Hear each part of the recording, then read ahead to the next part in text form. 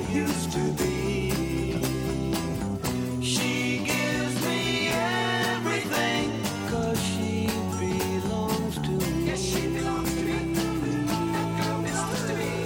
Hey, there ain't another girl in this whole wide world who comes close to her. She's good, she's sweet, she's kind, and she's mine. She's good, she's sweet, she's kind, and she's mine. She's good, she's sweet, she's kind, and she's all mine.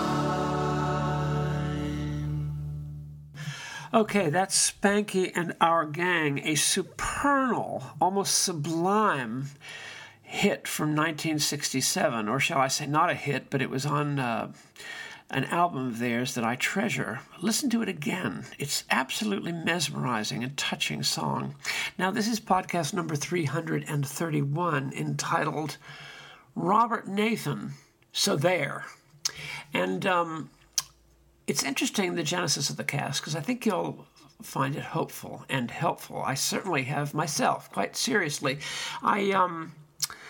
It's so interesting when you get sick, because you're on all these medications. It's been, it feels like it's been almost 6 months now, maybe more, since I've been on this massive daily triumvirate of medications 3 times, and now, in fact, 2 times per day, and it never seems to go down. And I was saying to the specialist just last week, I'm not in pain at all, and I don't have any edema or any of the obvious symptoms, but I'm really tired. A lot of the time, I'm really tired. So he suggested some changes in the medication, which Mary had also suggested, and I undertook them. Rather serious changes in dosage. And it's now been a full week, and I'm more tired than I was before. Isn't that funny how the world works? I mean, I'm actually tireder than I was, a short time ago on a different dosage. It's, in other words, you sort of look at the thing and you sort of say, it's like all these people who jog or who walk with such panache and such incredible focus around the tracks, and they're sort of youngish, not all, but mostly, and you know that it won't have any effect on their lifespan, because from following people and you love and you care for, that the biggest fitness fanatics die young. I know someone very, very well, as fit as anyone you could possibly imagine, in his late middle age, early old age, and he died very suddenly, and without any reference to the 10 trillion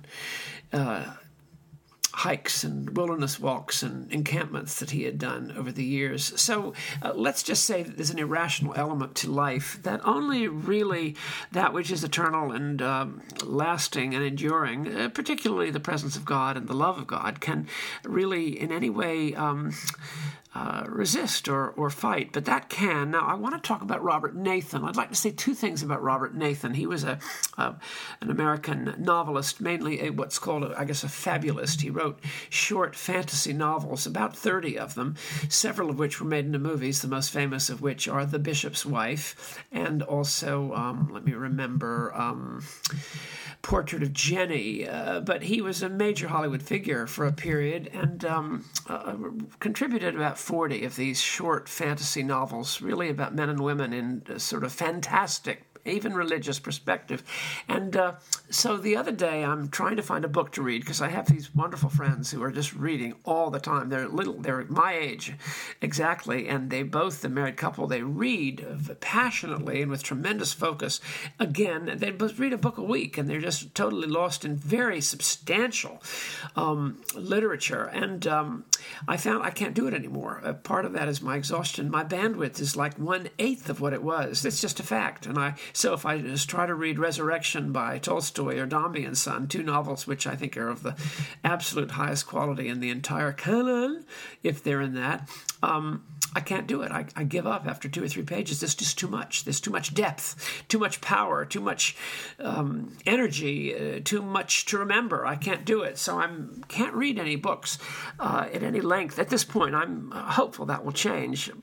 Cairsies. But nevertheless, so I'm trying to find a book. Mary's very good at having wonderful books to read, like Jonathan Franzen's new book that David Zoll has reviewed so powerfully in Christianity Today of late. And I just can't do it. I can't face a long narrative or a complex one. So I'm going through my library, and I come upon one of Robert Nathan's short novels. I think it's called The Rancho of the Little Loves from 1956, and I found his autograph in it, which was unbelievable. But anyway, I'm looking. I've got a lot of Robert Nathan. I feel like I know Robert Nathan's work with quite a bit of love and dedication over recent years, and I find that I can read that book. I start reading it. It's kind of a fable about two angels who descend at Christmas time from heaven to kind of, you might say, pay off a debt or to do some good in this world. Actually, it's two saints from heaven, not angels, two saints who descend, given, sort of a Frank Capra type situation where these two saints are given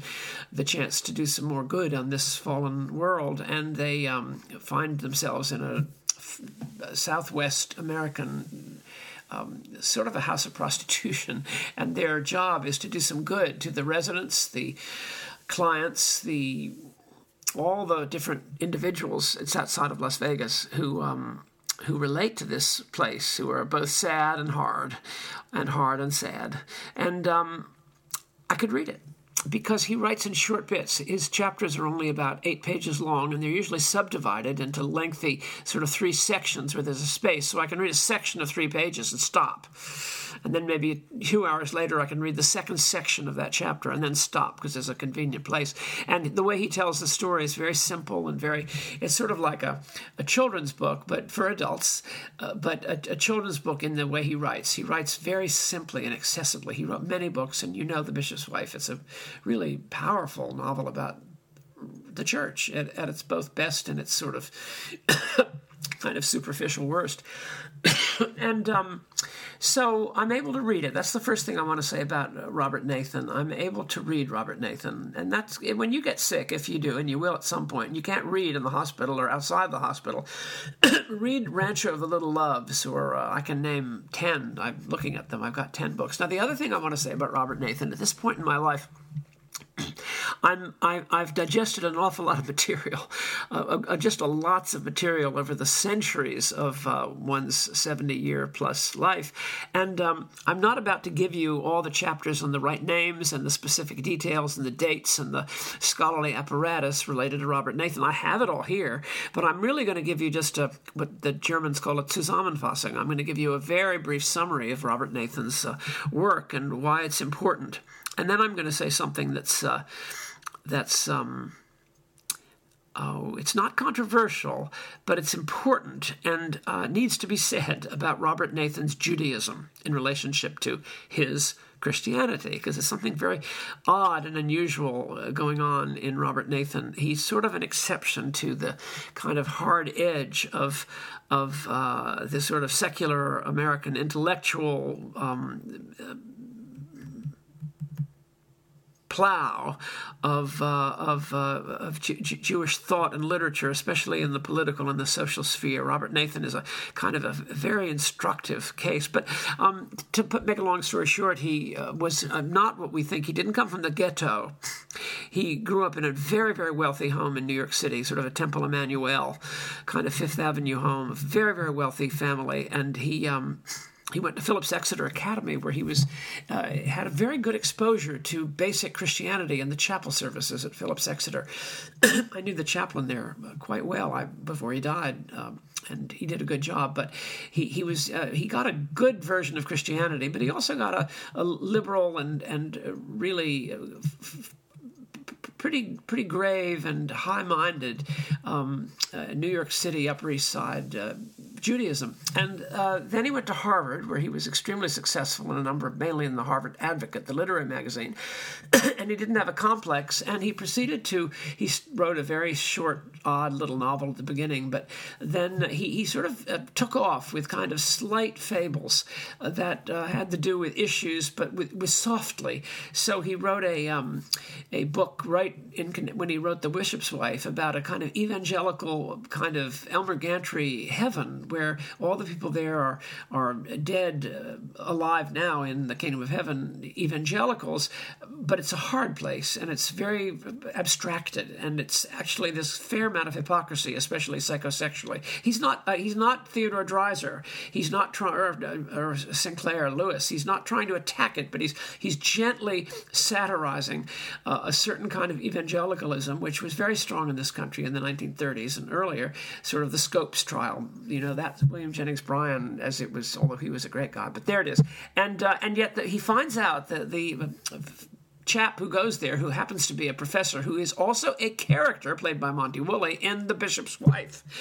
The problem with the evangelical heaven is not so much the people's compartmentalization, but they can't find Jesus. The professor is constantly, I want to talk to Jesus. I want to ask him some questions. And there's a young boy who's died, and he and the professor become a duo in search of Jesus, and he's not there.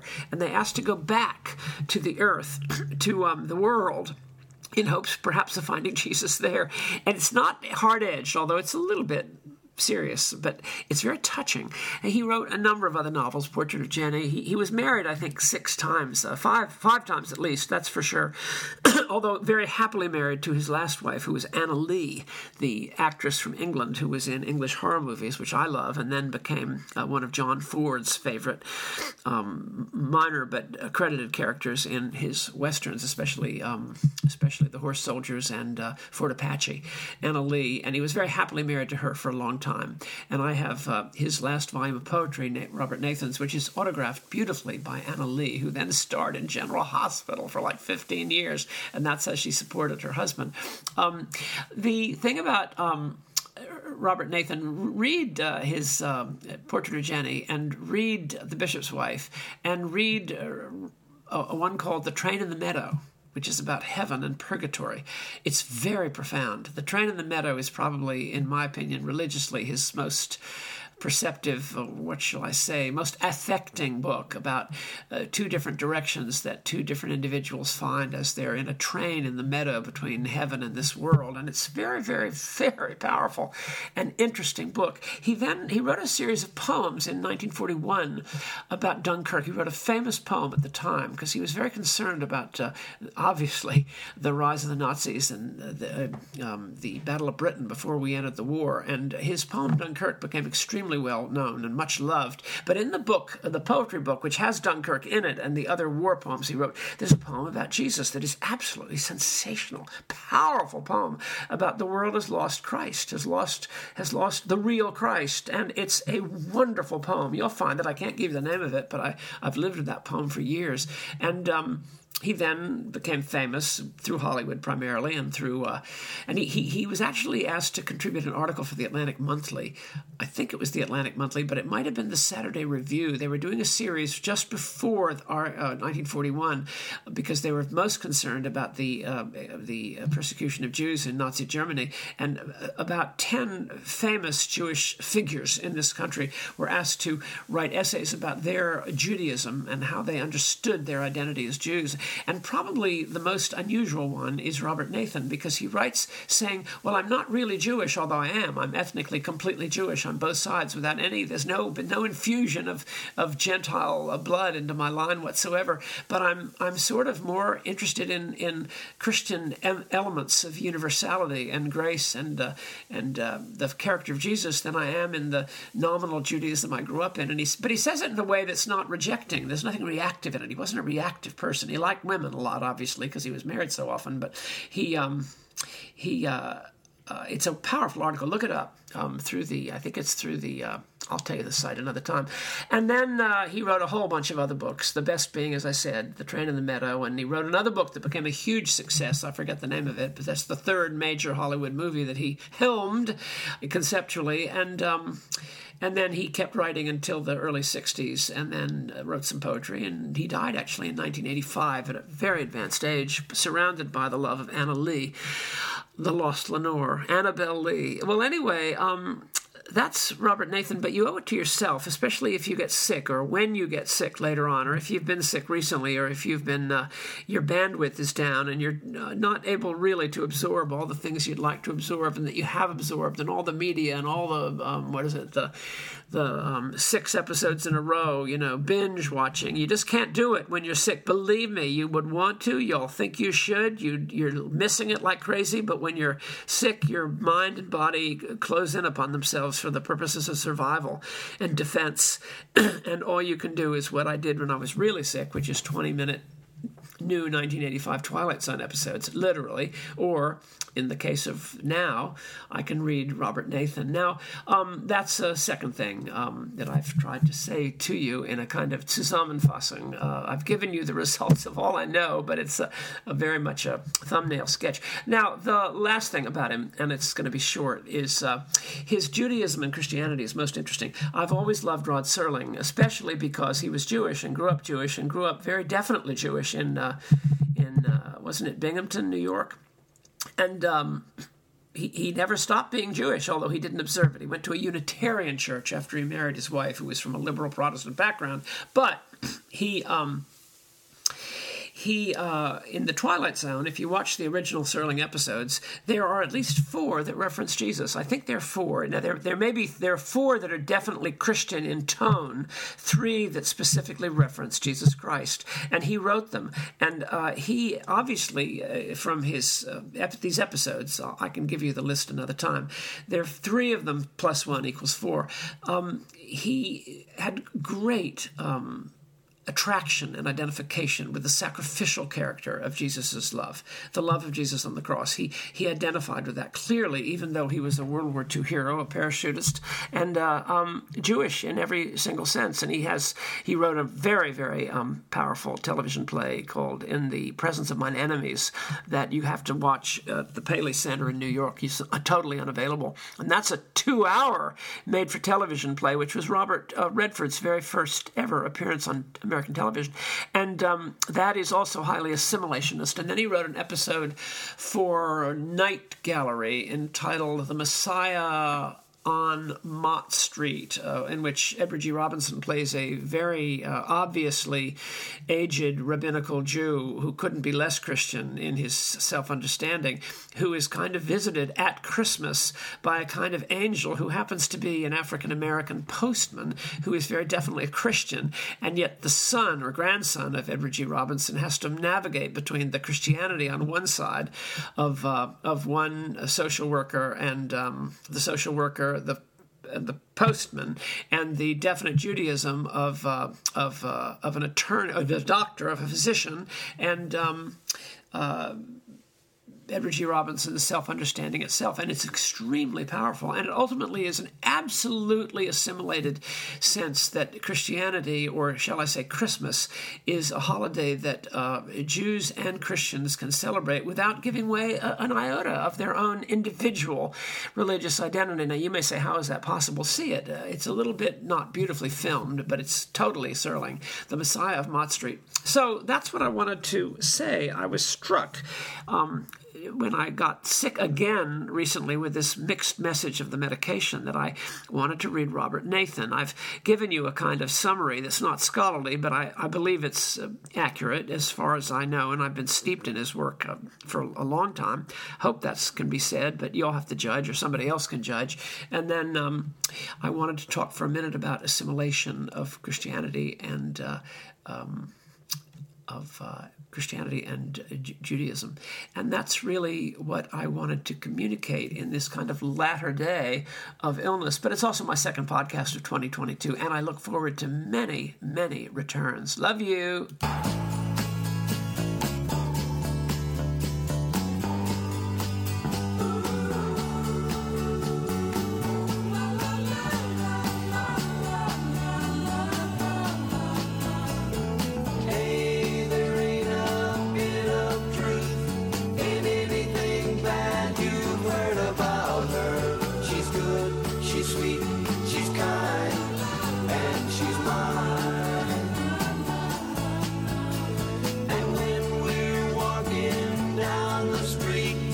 I feel so proud when she